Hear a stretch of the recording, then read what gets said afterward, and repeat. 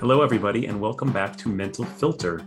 In this episode, we have a really insightful insider look into what it's like to be on the top. In particular, it's with someone who's a member of the clergy, where often we see them from the outside, we don't get to see them from the inside. But I will stress that this is not just about clergy, this is about being in a leadership position where often it's referred to as being lonely. And we had the opportunity to speak with a member of the clergy, and perhaps in the future we'll have members of the clergy from other denominations and other faiths to talk about, well, what is it like to be on the top? How do you manage, how do you navigate all the things that are on your plate, your own mental health, and being in that public position, and all those things. So I thought it was really insightful, really transparent.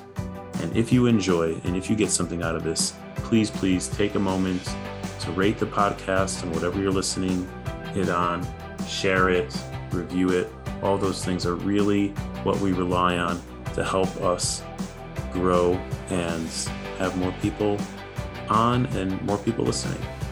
This is Mental Filter.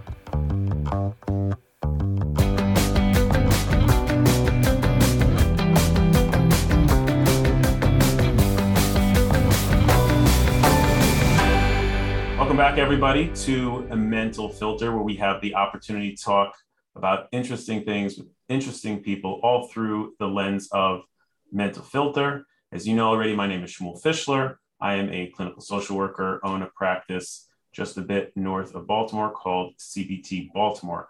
And I am very grateful to have co-host for today, who is a member of the clergy, as you had heard in the introduction. I think this is actually quite the relevant topic, even for someone who's not in clergy, even for someone who's not religious at all. You will find that this is something that can relate to us all, and in my mind, I think is a under talked about topic. So as always, I like to have my co-hosts introduce themselves. So Rabbi, if you can, please tell everyone who you are. Okay, thank you so much, Shmuel, for having me. It's an honor and privilege and pleasure to be here.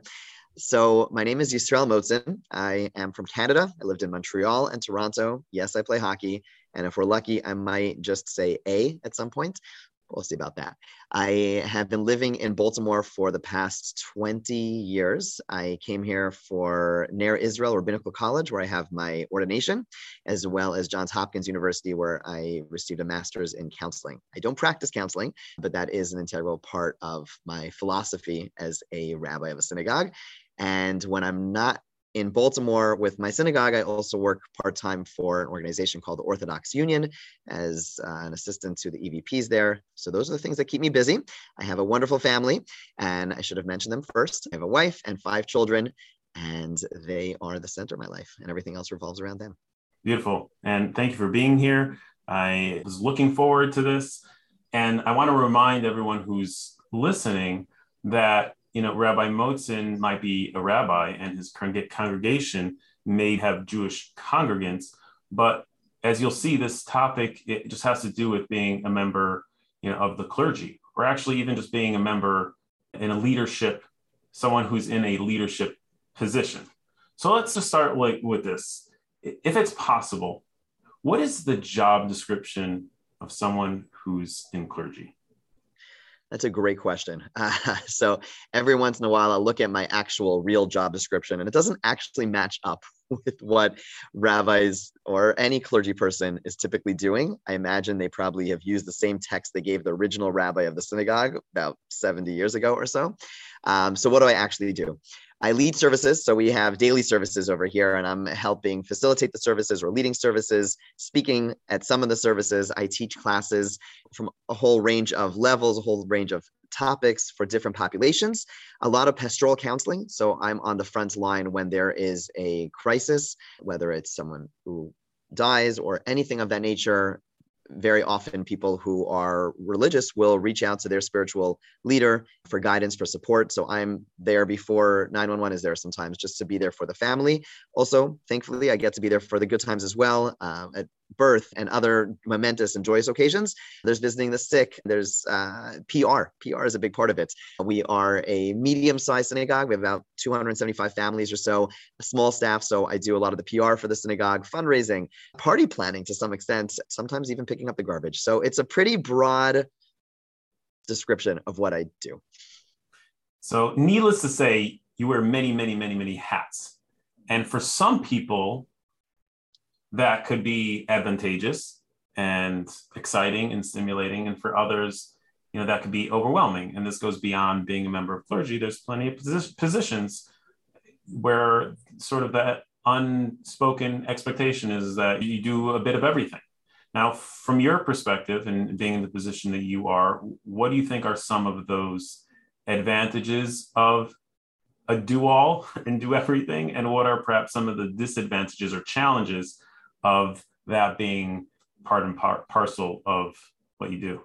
Yeah, I love this question because it's something which took some time for me to learn how to deal with and appreciate. I think initially it was a stressor, like, well, what is my job? What am I expected to do? And I found myself challenged. Like, it was a little overwhelming at times. And then I tried to reframe it as simplistic and almost cliche as it sounds, but try to make it into an opportunity. For me, part of what attracted me to this type of job was the fact that it's so multifaceted, that I don't have a specific role. And the truth is, what I've found is that that's probably true in most roles, that there are more opportunities for people to do things that fit more naturally with them. And so while job description is X, recognizing with time what my skills were, what I'm able to bring to the organization and build on that and focus my primary energy on that, it makes all the other stuff much more enjoyable by figuring out which parts of this whole thing I could really enjoy. And it keeps things exciting, frankly. It's just less monotonous. And I'm able to just activate and actualize different parts of my personality and my interest. There are days when I'm really tired and I'm not in the headspace to perhaps put together a class or something like that. But guess what? There are all these other amazing things to do. I could put my energy into that at that time and still feel productive. And then at a better place, at a better time, I could come back to the things which take a little bit more mental energy. Wow. Okay. You said it was a little bit of a journey to get there. Yeah, certainly. I started this job pretty young without enough coaching and guidance. I learned a lot on my own through a lot of mistakes, and certainly a sense of like, wait, why aren't people telling me what to do or give me direction? And realizing, no, I have to give myself direction. That was just the nature of this job. Obviously, every job is radically different, clergy or otherwise. And just as soon as not as soon, but as I started to just embrace what was and stop thinking about what it should be, that made it a lot less stressful.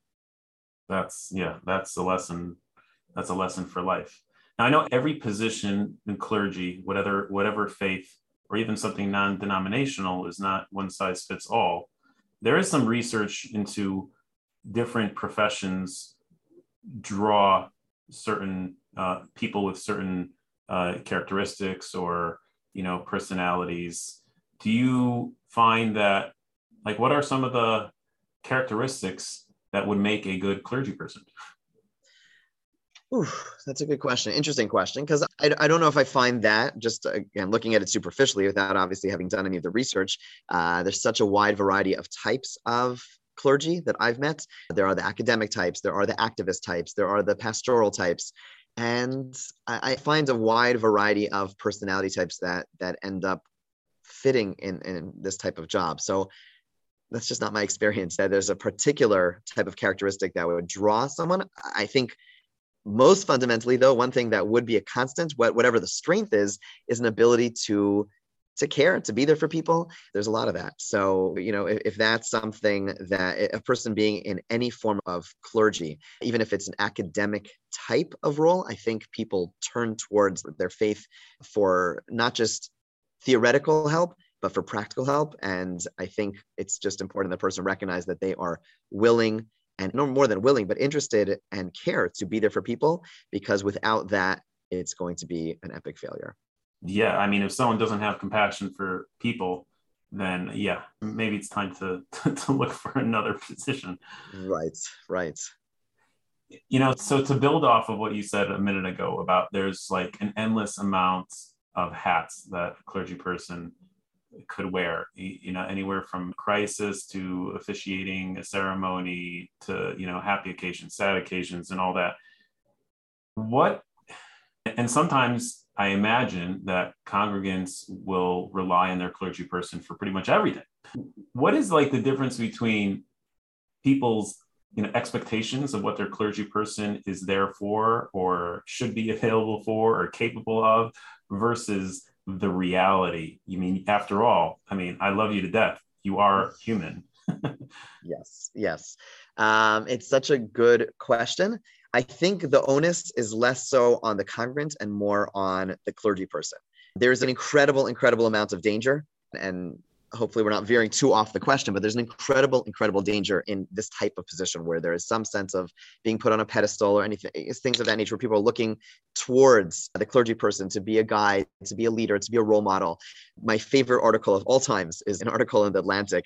It's called Power Causes Brain Damage.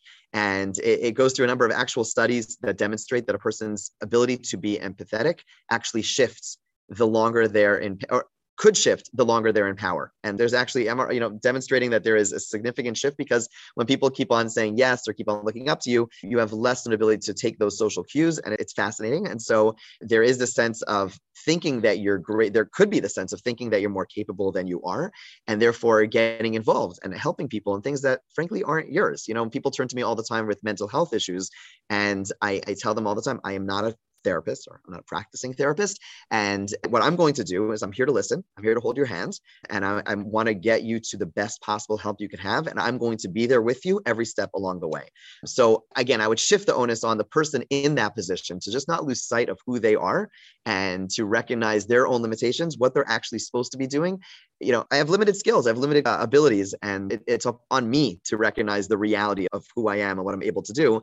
And regardless of what people are turning to me towards, people ask, all forms of help and guidance. And I'm constantly have to remind them, I'm not in a position to give you that help or help you with that. That's something that you have to figure out. That's something a therapist has to help you with. And so again, I think the onus there is on the person in the position of leadership or authority to really keep track of the reality.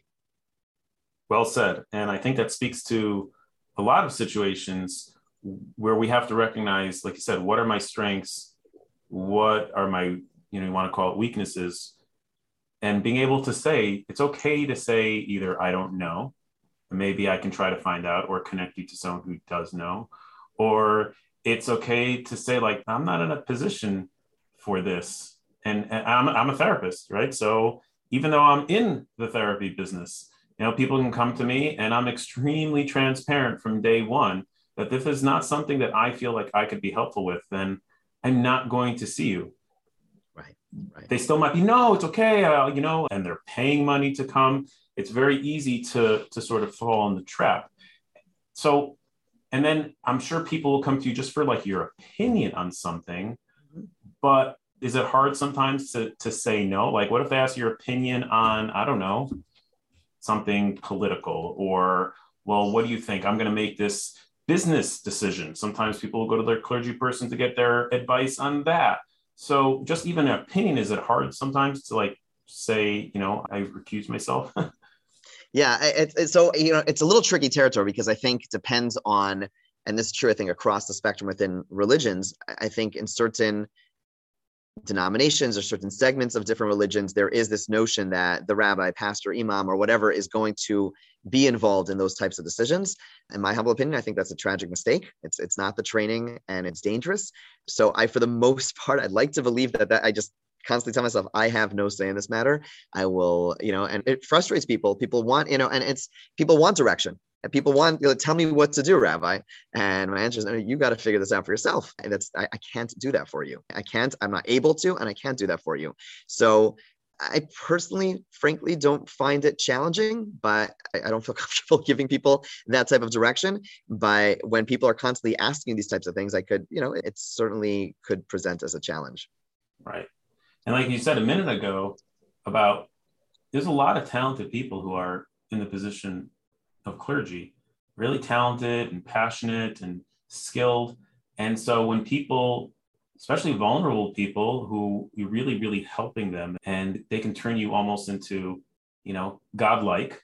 Right. Right. And you said, like, you have to try to keep yourself grounded of like, what am I capable of? What am I not? Is there anything specific that has helped keep you grounded? Yeah, my wife. I mean that sincerely. Thank God I am very blessed to have a wonderful, wonderful, amazing spouse and relationship. And she is my best friend and greatest critic. So I share as much as I can, appropriately with her. And, sometimes I'll ask, sometimes she'll just tell me when I need to see things a little differently. And that is, I think, one of the ultimate, actually, that article I mentioned earlier did mention that one of the most important things that could curb this change in mindset and a person to lose their ability to be empathetic and to see people for who they are, one of the best, most helpful things is to have a good friend or a spouse who could really say it as it is. So that's incredibly helpful, incredibly, incredibly helpful, to do this. And I think, unfortunately, too many people in clergy are oftentimes all alone, and it's dangerous. It's dangerous to be all alone. We all need critique. We all need people that we could answer to. And without that, it's a little risky. Right. It's not helpful to be surrounded by sycophants. Mm-hmm. That's right. And it plays into, and I try, I'm certainly not perfect at this, but I try catching myself. If there are times when I feel like, oh, I really want to do more over here. I want, like, what's that feeding into? Why do I feel like I need to do more than I should be doing, could be doing? Is this even helpful for them? Like, they need to learn to fly on their own. Am I stunting them? And what need is that filling for me? So it could be such an intoxicating field where people are turning to all the time and for everything. And it's crucial that there's some significant checks and balances. Like, anyone who in this position who doesn't have someone who they could confide in, who could be straight with them, I'd be very nervous. I'd be very, very nervous. Right. And what you just said, I think, is relatable to anyone, whether they're a parent, whether they're a manager, an executive. Like, what's our role in the people that we're serving? So if I have an employee, so is my job to, be very concrete, do task A, complete it, get paid, and that's it? Or is my role trying to help them grow? Am I trying to empower them to become better than they are, maybe move on up, maybe leave so that they can go on to an even better position? Like, what is my role? And sometimes accommodating so much is, well, we think that we're helping them, but it's actually stifling them, like you're saying, is because it's not allowing them to fly on their own. Right. Like exactly you're saying. It's true for parenting, right? How can we make ourselves disappear? That's the goal, and that's true for on institutional level. Like earlier today, I was having a conversation with some leadership from local synagogues, and we're talking about personalities, like whether it's a rabbi or some form of clergy who kind of represent their synagogue or represent their church or whatever it might be, and the value of that, because now you have a personality who people are perhaps going to follow, and it's good for the institution. And at the same time, the goal of an institution is to be able to create an institution that will live on when you're no longer around, right? Otherwise, you're creating a cult of personality, and that's not very healthy. And it's not healthy psychologically. It's not healthy from a perspective of what you're trying to build. And so, yeah, I love how you're putting it. It's give them wings to fly, but it's also like the focus is, how can I best disappear in this situation so that they have the tools that they don't need to come back to me? That's my goal. My goal is not because I don't want to speak to them, but how can I give you the feedback you need or the help you need so that you could do this on your own? I want to disappear. Right. It's so funny you say that, because I say that to pretty much every single one of my clients. Is my goal, maybe not the best like business model, but my goal is to get you out of here. Maybe I'll see you around in the supermarket, but my goal is to get you out of here. You should be your own therapist. I don't want you to depend on me. That's right. So continue with that direction, speaking to someone. The expression goes that it's lonely at the top. Whether it's the top of being a respected, role model of a congregation of some sort, or whether it's someone who's the owner of a business, a CEO, an executive, could be someone who's in the public eye. And yeah, it could be lonely at the top. And then specifically talking about mental health, right? Everyone has mental health. Maybe not everyone has mental illness, but everyone has mental health. Sometimes we forget that. So what's it, if I can ask you, what's it like for a person who's in, it's interesting. Clergy is a little bit different, is that there's typically, even if there's checks and balances and boards and all that stuff, typically in clergy, there's just really like one head clergy person, typically.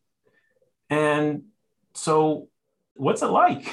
What's it like in general? And then what's it like navigating, you know, to deal with mental health? A person has to be able to be really vulnerable and share. But I'm in this public position and people are sort of all looking at me, but I also have to deal with my own mental health. Right. Right. No, it's an excellent question. I'm going to focus on it a little bit more from a clergy perspective, because I think there's one important difference. There is literature about obviously burnout in clergy. And one of the things that cause burnout is a sense of that people in clergy feel like they are living two lives. They're putting one foot forward and that's their public face. And there's a personal persona, and the discrepancy just gets to us. Like, I'm such a faker, I'm such a terrible person, and they don't know that and all that. And that breeds a sense of loneliness, but also a sense of a lot of, could potentially lead to a lot of bad things. And, and here to me is where I see the challenge. On the one hand, to be incredibly authentic so that there isn't that level of discrepancy. And there is a sense of normal, like I strive to connect to people on a real personal level and not on some made up pedestal. And at the same time, there is perhaps an over emphasis on being normal, on being authentic, to the point that we as a society sometimes just embrace who we are. One of it's a little cutesy, but there's a bumper sticker I once saw. It says, "Don't be yourself, be better." And I thought that's such an important insight, because there's a level of being authentic, but there's also, especially in this, right, all of us need to constantly strive to be better than just who we are authentically, and to strive and to be, and certainly someone in a clergy position, there's an expectation there, but to not lose sight of who you really are, and not just internally, but also externally, to not be so guarded. So yes, the friendships and relationships I have with my congregants, who are the people I see more than anyone else, they're going to be, by definition, they're going to be different. And that's going to be true about a CEO of a company. And that's going to be true about anyone in any leadership position where there is some form of a hierarchy. They know that there's going to be some difference, what deference or whatever it's going to be. So as much of you that could be shared, as much of you that could be real with other person, I think just alleviate some of that loneliness. I think that's one crucial piece. So I think even with the people that you're surrounded by, there still could be a sense of allowing people in without maybe oversharing, without being too vulnerable, but allowing people in so you can have authentic relationships.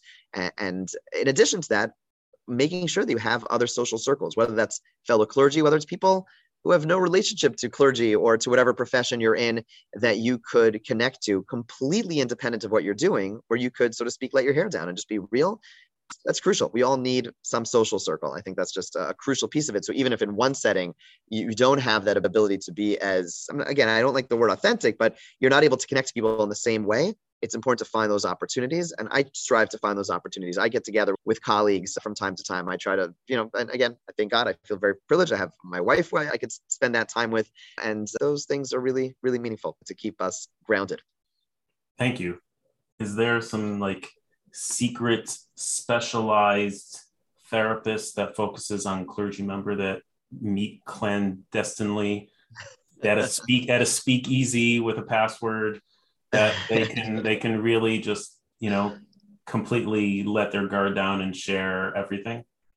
So it's funny. So first, I don't know of one. I'm sure there should be. If there aren't, it's a great well, niche. You definitely can admit it on a public podcast. But one of the things, I do have a group of colleagues where, again, I wouldn't call this group therapy because it's kind of informal, but it's a place and it's a group of people where we could just speak very candidly about what's going on, struggles, this and that. And it's tremendous. Again, it's not a need to complain. I feel incredibly privileged to be in a position where I get paid to help people and do things which I think are meaningful. That's incredible. But yeah, letting off some of that steam, letting off some of that tension with a small group of colleagues is crucial. And there are organizations which actually have helped facilitate putting together groups of colleagues within, the Orthodox rabbi world, putting these colleagues together to create those places with this intention. The recognition that, like you said, it's lonely on the top. People are distant. Sometimes people are in places where they don't have so many like-minded people at all. And so facilitating the creation of groups is something which in the Orthodox world is in the past couple of years has really picked up, where major organizations have taken steps to do so to strengthen their rabbinic leadership. That's beautiful. I think that's really, really amazing. If someone's listening who knows that, I'm sure there's got to be in other denominations and other faiths that they do something like this, please share with us. I'd be happy to, share it so that people who could benefit from it benefit. I mean, there's all sorts of variations of this, of creating groups of like-minded people who like, I can understand you and you can understand me. And there's just like a certain, ability to, let your hair down, whether it's a group of executives or whether it's a group of people struggling with something specific. Like they just get each other. They don't have to pretend, they don't have to be on. And I think that should almost be like a requirement. Right. Agreed. It's that important. And I like what you said earlier. You're talking about being genuine. I find authentic, I should say. I find that sometimes people, there's a little bit of a trap because they equate being authentic with complacency. Being authentic, being real with myself, being true to myself, being accepting of who I am and where I am in this very moment does not equate complacency. So people sort of go in like both directions. They'll be like, well, I'm going to be always critical of myself because if I let up even a drop of that, then I'm going to somehow turn into a couch potato and never do anything in my life again. Or some people, anything in extreme is not helpful. Or go to the other extreme, which is like, okay, world, I'm good. I'm just going to sit here and I am good. And, like, is that really helping you also? I don't think so. And one doesn't have to equal the other. I can be accepting and authentic, and then I can also be very growth minded and want to constantly grow and keep on being better. So I appreciate what you're saying. I want to ask an additional question on what you said about, to the best of your ability of being in a position of leadership, a position that people look up to and being a role model. So how do you strike that balance? Because whether it's fair or not, or logical or not, people look at a leader, they want to be inspired by our leaders. And maybe they set them up to be infallible. And that's not fair. And that's not accurate. And that's not realistic. But they still want it. They want their leaders to really inspire them and be a role model. So how do you strike the balance where, well, I want to inspire them. On one hand, I want to show them my best self to try to show them. But on the other hand, I want to be this real, like, I'm human. There's a value in showing being fallible, but there's also potentially a risk if I like overshare and if I'm like, quote, like, I don't know, too fallible, if there's such a thing, then I'm just sort of like, I'm dumping and I'm like, if I go overboard and say, oh yeah, we're in this together and I'm, this is all, this, and this, and this, and this, and this, where I'm struggling with this and this, and this, and this, whether it's mental health or something else, I don't know that that's going to strike like a whole bunch of confidence in whether it's our employees or our kids or our congregants. I know this is a very long-winded question. Anyone who's listened to me before knows that. So I'm glad you're still here.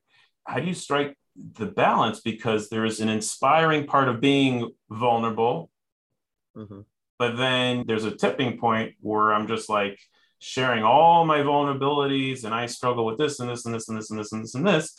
Like people, I think I'm assuming, so I don't want that people want their leaders to inspire them more. And how do you strike that balance? Right. Okay. So let me try to do justice to this very important question. So I think there's another piece before the sharing, being vulnerable and helping people that way. And that is that, frankly, people are more interested when people share about themselves. There's a Simpsons episode, I'm going to date myself, I suppose, where Homer was teaching some college class and night school to adults. And I don't know how he got the job, and he's teaching and it's boring and everyone hates it. And then he starts sharing a little bit about his personal life. And all of a sudden everyone's glued. And then he continues to do so. And his class becomes the most popular class in the college or whatever it is. And so obviously there's the sense of, well, I'm sure people just like a story, and maybe sometimes even like a story more when it's someone that, especially a vulnerable story when it's coming from someone who, like you said, is supposed to be put on this pedestal. So there's that, which is just, a reminder to people that the sense of it, which is currently the trend. The trend is you have to personalize everything. Everything is about me. I was recently in touch with a certain publication, like a significant newspaper, about op-eds, and they say they only take op-eds if it's a personal piece. Like it has to be I statements. They don't take thought pieces that are not I statements, which is crazy. But that's our culture. Our culture is one where it has to be, personal. And again, people respond to that, but there's a certain danger in it of itself, which I think has to be recognized. But moving beyond that, in terms of like finding that balance between being vulnerable and being inspirational, I think to me, the question I try asking myself before I speak, before I post is this, in my assessment, going to move people forward? That's the question I try to ask myself. I probably at times misjudge, but the question is, yes, people will relate to certain vulnerability, but if it's going to therefore tell people, okay, and therefore it's okay to do X, Y, Z without moving forward, then what have I done? I've just shared, maybe it's cathartic, I don't know, but I haven't really moved the ball forward. My job as a clergy person, as a rabbi, is to, twofold. I like, it's not my own line. Someone once framed it as making the uncomfortable comfortable and the comfortable uncomfortable. So there's the first part, which is making the people who are vulnerable and people who are in need, giving them a sense of comfort. But then there's also the sense of people who are complacent in life in some way about whatever it is. How am I moving the needle a tiny bit forward in some way, or trying to move the needle a tiny bit forward? So I think the perfect calibration, I have no idea. I don't have a system for that. But the question I try asking myself before any output is this, in my estimation, moving people higher, forward, better? Or am I giving them something that's going to cause them to be more comfortable not doing one of those things? So am I perfect at making that assessment? I'm not sure, but that's the frame that I try to look at it through. Beautiful. So that's intentional. In essence, you're making it more about them than about you. That's what it should be, right? I would hope. My pet peeve is that, again, this goes back to the last comment, and that is that, Maslow's hierarchy of needs, right? At the top, it's self-actualization, right? And it's about the self. From the framework that I come from, the tradition that I'm a part of, sees the highest level as a healthy form of self-negation, not self-actualization. It's all of what we've been talking about. A person at the top is not to promote themselves. It's to be able to do enough so that they could subsequently pull back. It's that they could assist and provide so that they could pull back. That's the goal. That's ultimately the goal. So yeah, the question of, is this helping other people? That's like, should be so obvious, because that's our role. Our role is, it's not about me. It's not about the self-promotion, or it shouldn't be about me, even if at times that's at play. At least my stated goal, and the one that I need to at least answer to myself is this helping others, moving them forward? That's it. That's the purpose of life. And I'd like to believe, the purpose of what I'm trying to do in my role. Agreed. Couldn't agree more. And to really make might be a long parallel, but I think there's a parallel even in just from a business perspective. And there's lots of business owners out there. And it's a challenge for business owners sometimes when you're making a decision. Is this decision good for my business, or is this decision good for me? We're humans and we have emotions, and let's say I want to do something, get something, go somewhere. And if I want to grow my business, is this good for my business? Is this good for my staff? Or is it good for me? Right. And I think that's a question that everyone should really be asking themselves. Yeah, it's a hard question to answer. It is hard to say. We have blind spots. I mean, this is it's very challenging. But starting with asking the question is certainly where it starts. What's it like being the container for so much? I'm feeling it right now as you ask the question. Thanks. It's a lot, it's a lot at times. It certainly is a lot. It's an honor at the same time. It's an honor that I'm able to be there for people. It's hard, and it should be hard. The day that, there are times where I'll hear something, or I'll be somewhere. Sometimes you're on call, so to speak. You have to be there during a terribly difficult time or a terribly difficult conversation. And then after that conversation, or after I leave the house, I will take a moment in my car and experience those emotions. Like, it's, to be there with people, to hear the things from people, it could weigh very heavily, and it's okay for it to weigh heavily. We need to be able to feel for other people. And I think the day that I always tell my wife that, the day that I'm not in some way broken and at a funeral, for someone's passing. And obviously there are differences between someone who lived, to 90 plus years and someone where it's a tragic death. Obviously there's going to be that discrepancy, but if it's just callous, if it's just business as usual, it's time that I leave the profession. Like, I'm like, you got to tell me when to leave. Like, if that happens, if you see that, like, pull me out, like, I'm done. So it's a lot. It's a lot. I try to be real to those emotions, not at the time. My role while I'm being there for someone is not to be the one crying, not to be the one mourning, but I do mourn and I do cry. It's certainly a part of the experience, and trying to find a way to allow for that in a healthy fashion, and also to remind myself, like, it's incredibly, I feel once again very honored that I could be there for people. Maybe honored is not the right word. It's just special to be able to be there for people at those times. And that's something which I find very heartening and uplifting. To continue with that, part of being a container is hearing a lot of stuff like, behind the curtain of humanity. What helps remind you that there's good in the world? I see good all the time. I feel bad for you therapists. I get the whole life cycle, top to bottom, the good and the bad. I wish people would call me. Everyone calls all the times that bad things happen. They forget to tell me when, the sick person got healed. I'm like, why didn't you tell me that like a year ago? But for the most part, I see people at their finest. And specifically while people are challenged and pushed and pulled, sometimes I'm just blown away by the good that I see. So I don't struggle with that. I see endlessly so much good and so much positive. And because I'm kind of welcomed into that space, on the contrary, I see endless good, and that I find very heartening. Okay. That's wonderful. I think it's also, the frame of mind of sort of how we're filtering and viewing the world. Sometimes, especially if you're in a certain job where you get to see things that are sort of one-sided, you might have to intentionally look for some of those things or recognize those things. And there's also a little bit of like a confirmation bias, where if I'm sort of assuming that, I'm scanning for that, I'm looking for that, and I'm confirming all the negativity that's, oh, this is bad. Oh, that's bad. Oh, that's bad. And it could be fairly easy to do that. You turn on the news and you can like hear this and that and this and that and this and that. It's easy to get, your focus to be on one side. So I think it's also could be intentional also. That's very fair. Yeah. Now, I don't know if you can share this, but is there any particular situations that you had to deal with where at the time were just so completely challenging and overwhelming? And in hindsight, it was like a real moment of growth, but it was like, whoa, like I didn't sign up for this.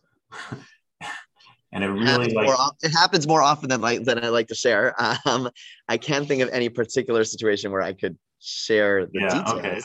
Okay. But I think to that question, I think I do want to globalize the question a little bit, if I may. I know it's not as exciting as giving the actual details, but in those situations, I've learned and been forced to learn to reach out to those people who are qualified. And thankfully, there are many amazing people who are. And again, this goes back to what you just asked before. There are some amazing people there who don't have the time, but somehow have the time to help out for all sorts of things. And I've received incredible amounts of support from different people. So, when the alarm goes off, like this is, I'm totally out of my depth, which happens more, it happens all the time. So, knowing who to reach out to or knowing people who could connect me to the right people has been extremely helpful in dealing with those situations. And again, it goes back to what we talked about earlier, just like know your limitations, know what you can do, know what you can't do. And there are tons of good people out there who can help guide you. So in some ways, two-part question here. There's, people, clergy, and each denomination maybe has slight variations. There's some cliche associations with them. And so my first question would be is like, what would you want to educate people as far as, sometimes clergy people get a bad rap and people assume things about them. What have you found are some of those things, and what would you want to educate people on? And then, I'll get to the second question after. First, answer that one. Sure. So at least I'm going to speak for my denomination. As an Orthodox Jew, there is sometimes an assumption of I can't share this with my rabbi. I'll get calls sometimes from people from a different congregation who are calling me because they can't speak to their rabbi. Like, why are we having this conversation? Call your own rabbi. He's not going to understand. And my answer is, let's see what happens. If he doesn't, feel free to call me back. But there is this sense of aloofness that it might be chalked up to a sense of not being able to be compassionate enough, not fully understanding the depth of human experience, and thinking like, how could they possibly relate to me in this terrible situation? I would love for people to give their own rabbi a chance. Maybe the rabbi's not as approachable, doesn't smile enough, whatever it might be. But if they're in the profession, there's a good chance they really, really, really care. and not to assume that they are so aloof or so lacking in understanding of what you're going through, even if it seems like it's a totally different world. So the message is give your clergy person a chance. Yep. Sounds like a good bumper sticker. And so now, like, the second related question is a lot of people out there might be familiar with the term being a PK. You know what PK is? I'm not familiar. Help me out here. So a PK is a pastor's kid. And it's a term sort of used, for someone whose parent or parents are part of the clergy, pastor, imam, rabbi, whatever it is. And it sort of comes as like, oh, you're a PK. And it comes with like its sort of unique set of challenges, again, depending on the denomination, what kind of expectations, and you're sort of part of this like, image of the clergy person's family, and people assume things about you, or they try to like push your buttons because you're the kid of the clergy person. So using that to talk about being in such a leadership and public position and it being a clergy position, what kind of impact does that have on family life? Right. So the good thing for me is that I have some insight because I am a PK. My father is a cantor. So it's in the Orthodox world that is probably less front facing than the rabbi in many respects. So the expectations are down a tiny bit of a notch, but there certainly was a sense of a public person and certain expectations because of it. And I certainly remember as a child being challenged, like, having those challenges, meaning the expectation was I was going to be in services the entire time, despite the fact that I was, age X and all my friends were out running around in the hallway, and being a little bit annoyed at some of those things. Thankfully, there are also perks that we experienced as a family because of it. And that's something that we as parents try to lean into very, very, very much. I try to give my kids all the perks and highlight as much as I can all the perks of clergy, and also being incredibly sensitive as possible. For example, I just as some examples, like, some of my children don't like coming to services at all. They don't come to synagogue. So I don't push it. And like, I feel like I'm the last person who should be pushing it. I believe it's important for them and at the right time, but the last thing they need is, because I'm sure part of it is my own ego and part of it is my own need to, this would be appropriate if my kids were, at synagogue. And, so knowing that, even if in my head, I'm like, no, they should come because it's the right thing. But knowing that I'm sure there's a part of it which is just me and my ego, and my kids for sure seeing it because they'll see through everything. I have to check myself a lot. So this is the fear, a tremendous fear of mine. And again, and I try to use it to the good, is this a recognition that there is this pressure. They could feel this pressure. My wife's a therapist. There's also, I don't know if there's a term for it, but there's certainly this notion that therapist children, I'm sorry, Shmuel, also have this notion that for whatever reason, whether it's expectations or otherwise, that sometimes the children feel a certain pressure. And so we try to be very sensitive to it. And so try to just be real to what my family needs. So for some clergy, they're having guests, they're open house all the time. We actually learned over COVID that my kids kind of really liked a quiet weekend with us without tons of guests. Fascinating, right? Go figure. Which we should have realized right away, but we didn't. And so, since then, we've been much more cognizant of, okay, we'll have a week with a lot of guests and a quiet week. And we were doing some of that, but we went even further. I'm here for the long game. I want my kids to succeed. I want to succeed. And so just really being attuned to what their needs are, trying to highlight for them what the perks are, because there are perks. There really are perks for them, and trying to highlight that to them. And some level, and I think the last piece really is some level of boundaries in terms of the time that I spend with my family. It's something I could always grow with, clergy, unfortunately, for better, for worse, not for better, for worse, but quite often don't have designated hours. I'm pretty available. I'm pretty accessible, but I try to have some level of boundaries in terms of when I'm available, when I'm not available, when, even if I am available, I simply on principle won't respond. Like after a certain hour of the evening, I'm not responding to your text message. I'm not responding to your call, just because unless it's an emergency, why are you calling me past this time? So just having those personal boundaries, and then my kids know that there are these boundaries, that there are these times when the phone will not be taken out, even if it's buzzing off the hook. So that's the third part, which, and I'll just end with this, it's a long answer. When it comes to those boundaries, if they're done well, and I have a lot of room for improvement over there, a lot of room for improvement, but when it is done well, when they see you saying, actively, yes, your job is so busy, and yes, people are pushing to reach out or whatever it is. And despite that, you are saying, but I choose you, my child, my spouse, whatever it is. That statement is incredibly powerful, and a statement that could only be made because of the stress, because of the pushes. So, there's an opportunity there, an incredible opportunity there to say, to really show the children or one spouse or whomever it may be, how important they really are. That's fantastic. And you're right. And if done well, also setting the boundaries with other people. I mean, I found that if you do it sensitively, they respect that. They very, very much respect that. Yeah. There will be people who aren't happy no matter what. But for the most part, they respect that. I know we only have a couple more minutes here. I can go on for hours about this. What do you think you would be doing if you weren't in the clergy? Oof, that's a really good question. I don't even have a clue. I have a lot of interest, which is what attracted me to the clergy. I like the PR side of it. I like the therapy side of it. I like the speaking. I like the teaching. You wouldn't be playing for the Habs? I wish. I gave up on that dream at 13. But I would be playing more hockey for fun. Right now, my wife gets a little more nervous that I'm going to hurt my hand and not be able to type. So I stay off my skates. These days, I jog instead, which parenthetically is a good thing to do, just to keep your minds in a good place. Okay, so it could be a lot of things. Yeah, I'm sorry. That's not the most concrete answer. No problem. Being in a position such as yours, I can imagine, tell me otherwise, I can imagine that a person could fall into the numbers game. It's sort of like counting, especially if there's other congregations in the area, and in any city, there's multiple parishes, there's multiple churches, synagogues, temples, et cetera. And it could, you get up there to speak or to run a service and we're full, there's 200 people or whatever it is. How do you manage not getting too stuck into, okay, well, we're big and we're full and we're this and we're that, and focus on what's really important? Yeah, that is an amazing question. We constantly, as a synagogue board and, the leadership of the synagogue and myself, we come back to that idea often. There are no metrics to measure if we're doing a good job.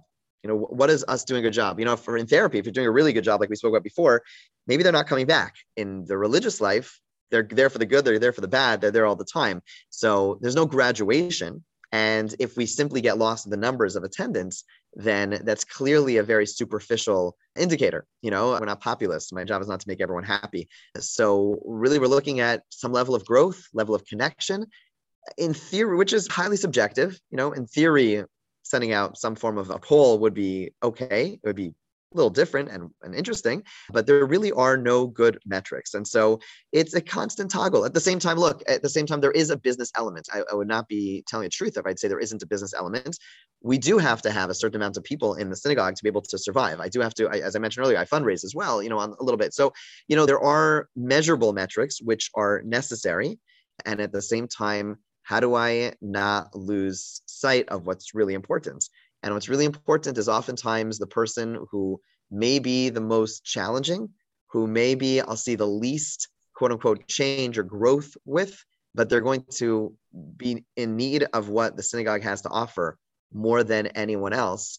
And how could we do that better? And I think during COVID, this became much more apparent to me, in terms of what we're doing. Our synagogue was closed for a couple of months, and, trying to think about what are we providing? How are we helping? And, for me, it was phone conversations, short conversations, text messages, just a sense of connection. You can't measure that. But I feel pretty confident that most of the people that we interacted together, that was priceless. That ability to be connected to someone, especially at a time of vulnerability and need, is amazing, and just not losing sight of that. So I think one of the themes that you've mentioned a couple of times is a sense of nuance and balance. And so it's balance because it's not all that. There is an element of we have to keep the lights on and paying the electricity bill over here, but at the same time, constantly reminding ourselves, okay, please don't let that take over. I need to also focus on what's really important, and it's the stuff that's most important is the least glamorous. Oftentimes, is the stuff you cannot even tell anyone about, but that's what you're there for. All right, qualitative versus quantitative. Yeah. One final question here. Sure. If you were to be giving one or two pieces of advice to someone who's getting into clergy or someone who's on the path to being in a clergy position or a leadership position, so whether you're talking to your younger self, as the cliche question goes, or just someone who they don't know what's coming and they're going to be in a position of clergy, position of leadership, what would be some things that you would like to tell them? I would tell them to be open to changing their mind on anything and everything. Obviously, if you're in this position, I think it was Jerry Seinfeld who once said, like, by definition, anyone running for president is by definition like a narcissist. Okay, that's not a political statement, right? In other words, you think you're capable of running the entire free world, like, what's wrong with you? So obviously, this is a little bit smaller of a scale, but the sense that you feel like you have the right, the ability, the talents to be telling other people what to do. So obviously, there's some level something that needs to be curbed a little bit. I really believe so. So there's a sense of, I am right. I know what other people should be doing and listening to. And that's great. That confidence is great, but don't allow the confidence to get in the way of all the incredible lessons we're all going to learn the hard way of all the things that we're wrong about. So yeah, it's great that you feel that way, but be open to the fact that you're probably also wrong about most of the things you believe in, which goes together with the second piece. And that is a great sense of humility. Humility is something which, constantly working on, and the key to doing this job, and frankly, most of life well. Listening, hearing other people, and being open to recognizing when you're wrong and when it's time to change. And that all stems from a deep sense of humility. That, to me, is the most important thing that any young person going into any job, frankly, needs to think about. Beautiful. Beautiful, beautiful. Thank you very, very much. This was great. Thank you so much. It was a pleasure to be here. I really appreciate you having me.